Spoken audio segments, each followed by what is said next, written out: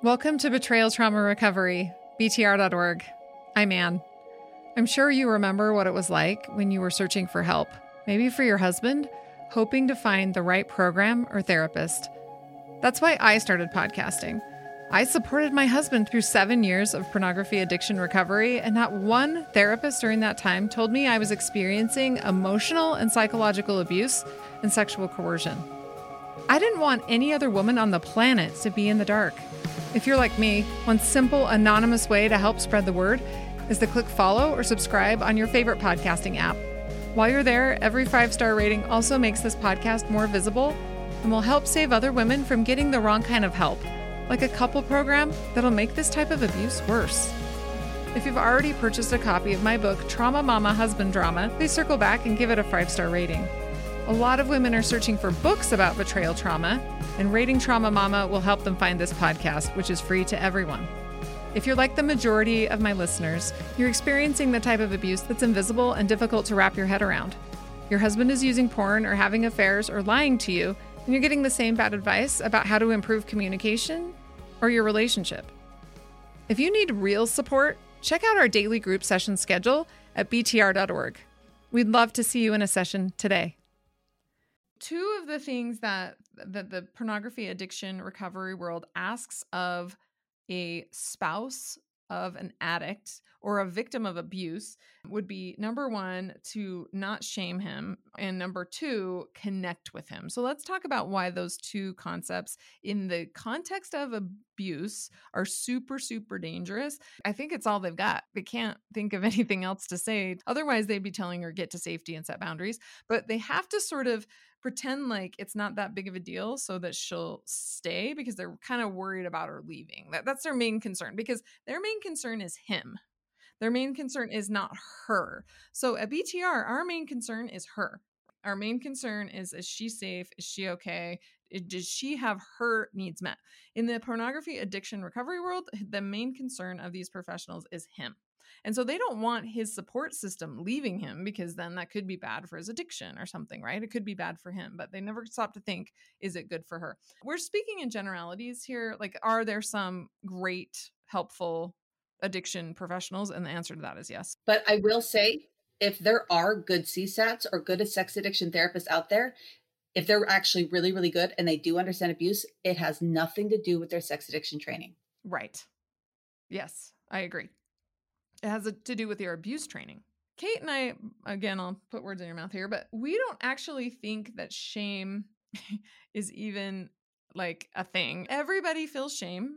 Some people feel shame, and so they eat ice cream. Some people feel shame and they go for a run. Some people feel shame and they start crying. Shame is not the cause of someone looking at porn.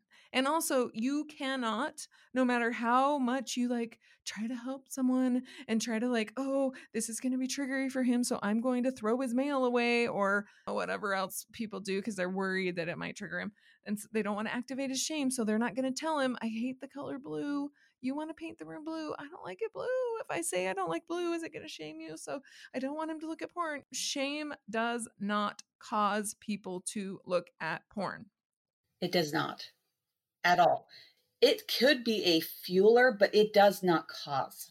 Not cause. You have men who feel no shame at all for watching porn. They did not grow up in religious culture. They did not grow up with any outside source saying, ooh, porn is bad.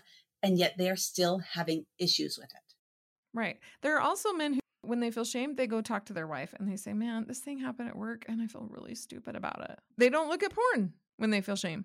Shame is a normal human emotion that should not be avoided at all costs, or that we should be striving to oh my word, how can we reduce shame or whatever. It's something that happens that we need to be healthy about. And a healthy person deals with their shame in healthy ways, and an unhealthy person deals with their shame in unhealthy ways, but is not the cause of anybody's behavior. Yes. Yes. And I understand where people have become a lot more obsessed about the whole shame thing. Like, if you talk about the actual dictionary definition of shame is not always bad. And however, if you're going off of Brene Brown's definition, which I love her definition of it, then yes, shame is not good. But we kind of have to find a balance between the two, because shame isn't actually always bad, because if you go by the dictionary definition, it can be healthy. It's not always that I am a bad person. Right. And even the bad person thing, right? Like, let's, to put this in perspective, like Brene Brown is great and she's trying to help people deal with their own shame. She's not trying to help people deal with other people's shame. But some people actually are bad people. Yes. We just need to acknowledge that, right? So, like, if someone continually hurts someone, they continually lie, they continually use porn, they continually cheat, then what are they? So, to put that in perspective, if somebody skis every Saturday, they're a skier. If someone plays tennis twice a week, they are a tennis player. They play tennis, right? If someone runs track and they do baseball and all kinds of things, they're an athlete, right? You are what you choose to do. So if someone is continually lying, they're a liar. If someone is continually using porn, they're a porn user. And the scriptures have a word for this. The Bible, whatever scriptures you use, it is called wicked. Okay. And there is nowhere in the scriptures that I have ever seen that it says, and he was wicked because he felt shame. And so the people were super nice to him. And then this wicked person stopped being wicked because they said, no, you're not wicked. We love you. You're not a bad person. You're not a wicked person. Just these things you're doing are wicked. No, in the scriptures, it actually says they are a wicked person. They are wicked because they choose like evil things over and over again. Part of the like accountability and honesty and authenticity is for these men to actually recognize I technically really am a bad person. Yeah. That doesn't mean you will be forever if you don't want to be, but yeah, you are being a bad person. Like I don't see why it has to be stigmatized. Why is this word bad have to be such like a no, you can't say someone's a bad person. They're not, that's not who they are. And I'm like, what? So you're saying Hitler's not a bad person? I'm pretty sure we can call him a bad person. Or like Alfred Kinsey, I can call him a bad, disgusting person because he is. Like he was. There's nothing wrong with that. Right. Your behavior defines who you are. And it doesn't mean that they were always bad. And that doesn't mean that they can't change. But right now, yeah, what they did, they are a bad person. Like it's okay. And putting more stigma around it and be like, oh, we can't call them bad, that actually makes it worse and then fuels the problem. Right. There's a scripture that is in our faith that is from Alma 5. And those of you who are from our faith will know this scripture. It's Alma 5:25. And in our faith, people always say, well, he's a child of God, right? They say this person is a child of God, so we need to love them. And they're not like, instead of saying he's wicked, they say, well, he's a child of God. And I think, okay, well, listen to this scripture. This is Alma 5:25. I say unto you, nay, except ye make our Creator a liar from the beginning, or suppose that he is a liar from the beginning, you cannot suppose that such can have a place in the kingdom of heaven. But they shall be cast out, for they are children of the kingdom of the devil. And there are other scriptures that say he is a child of hell.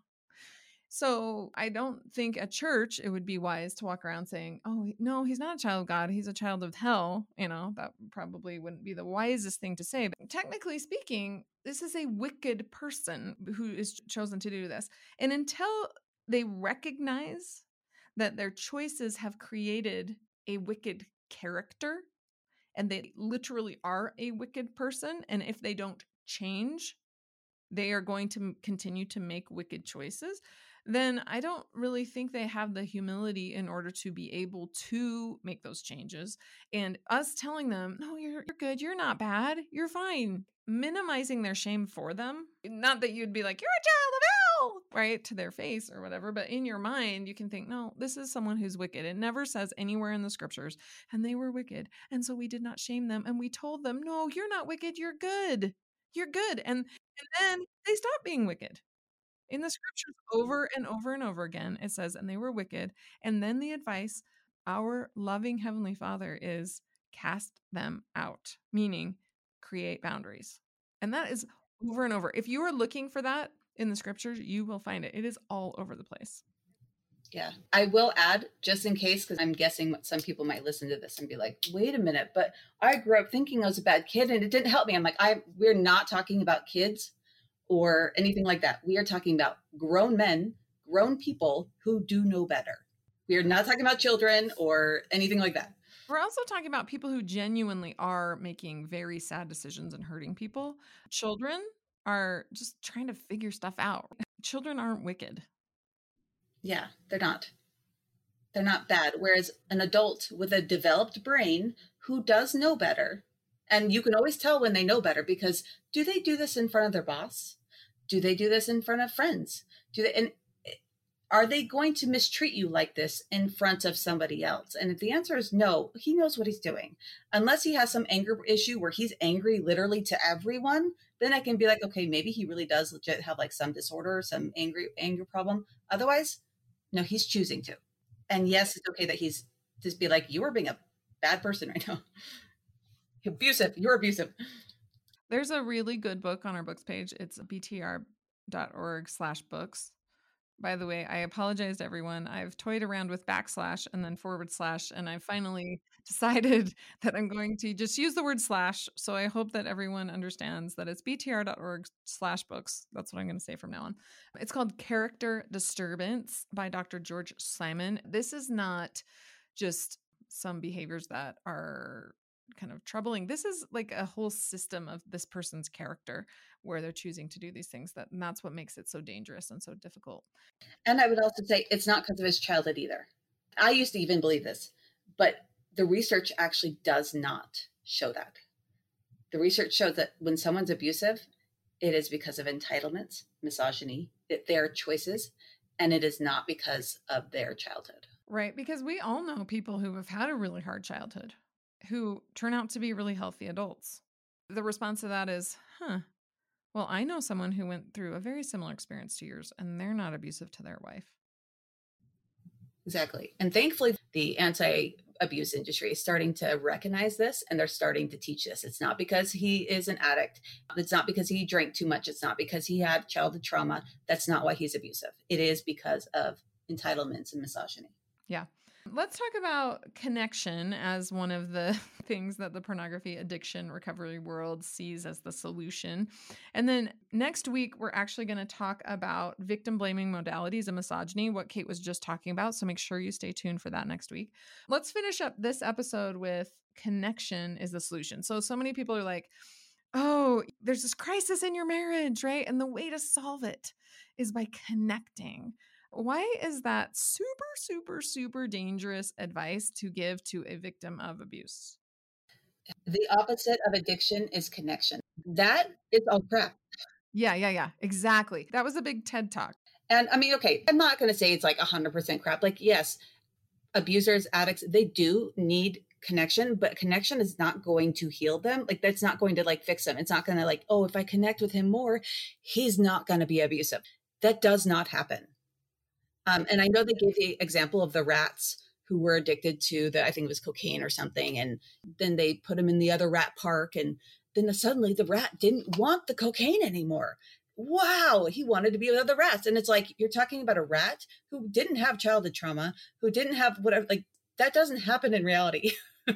If it did, most of our husbands would not be abusive because we've given them all the connection and attachment and love in the world. And it doesn't work.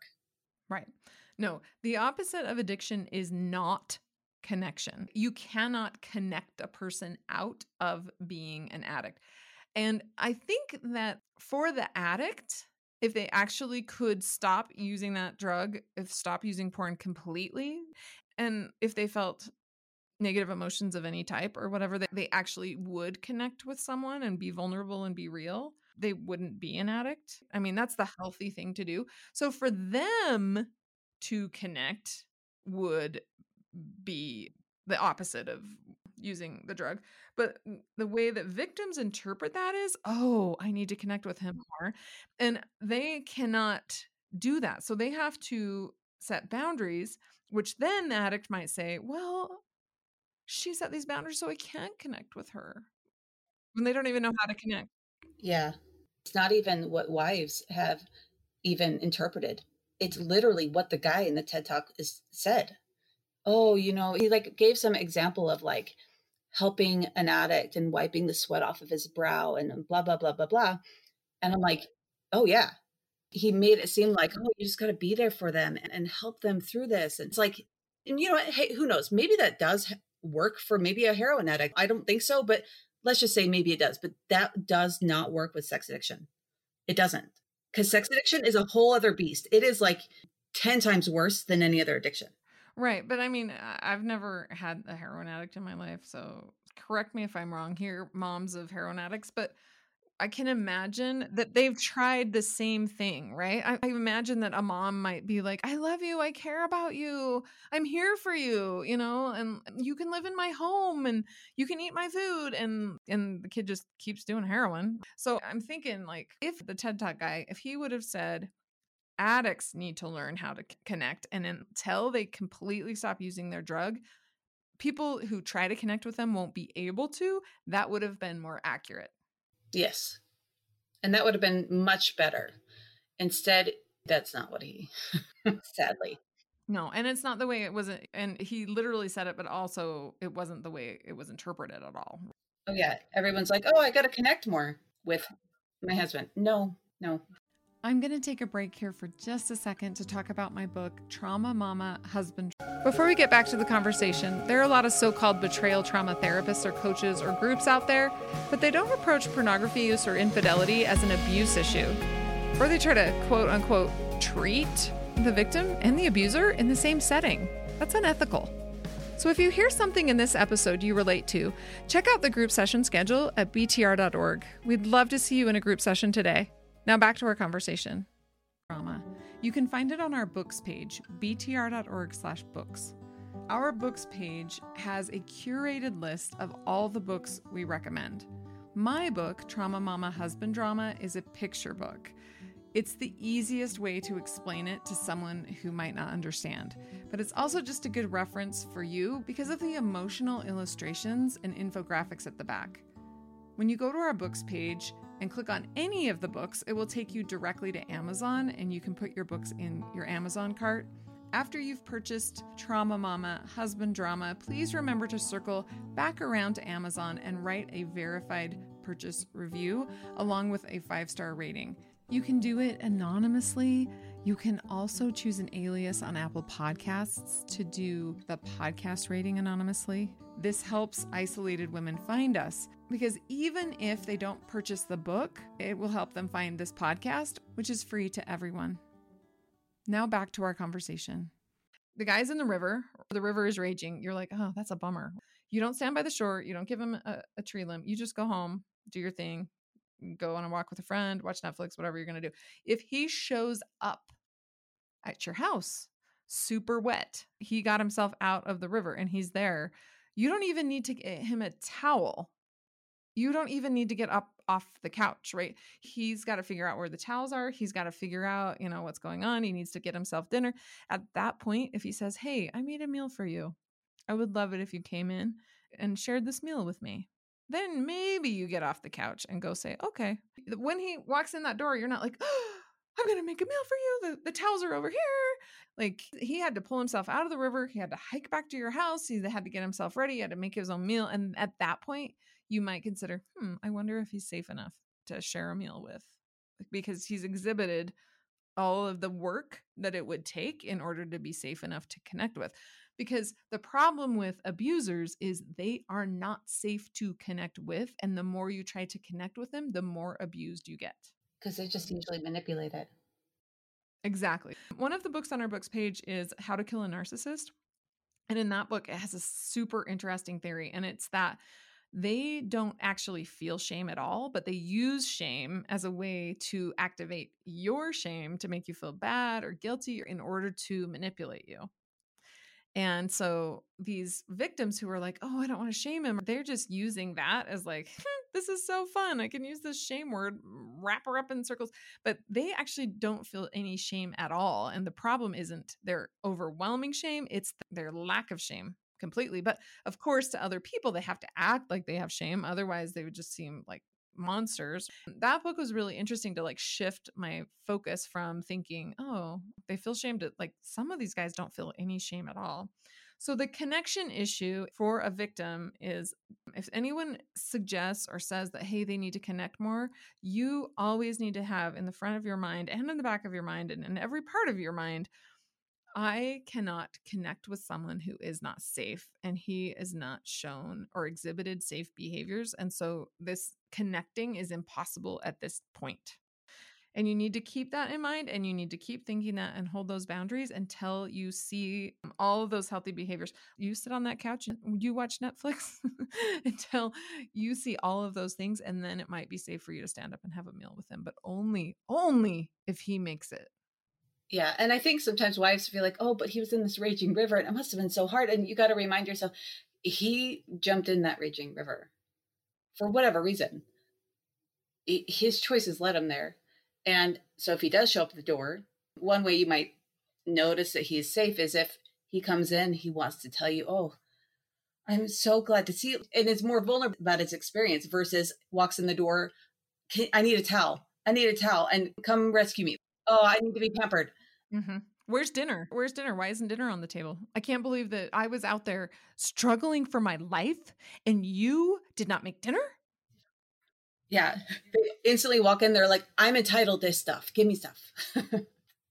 We're going to pause this conversation today and we're going to continue it next week when we're talking about victim blaming modalities and misogyny and how that all ties in. Kate has done a ton of research and I'm really excited to talk to her about that. So stay tuned for next week. If this podcast was helpful to you, please help us reach other women by pushing that follow or subscribe button and giving us a 5-star rating. Thank you for helping get the word out. Your donations keep this podcast going.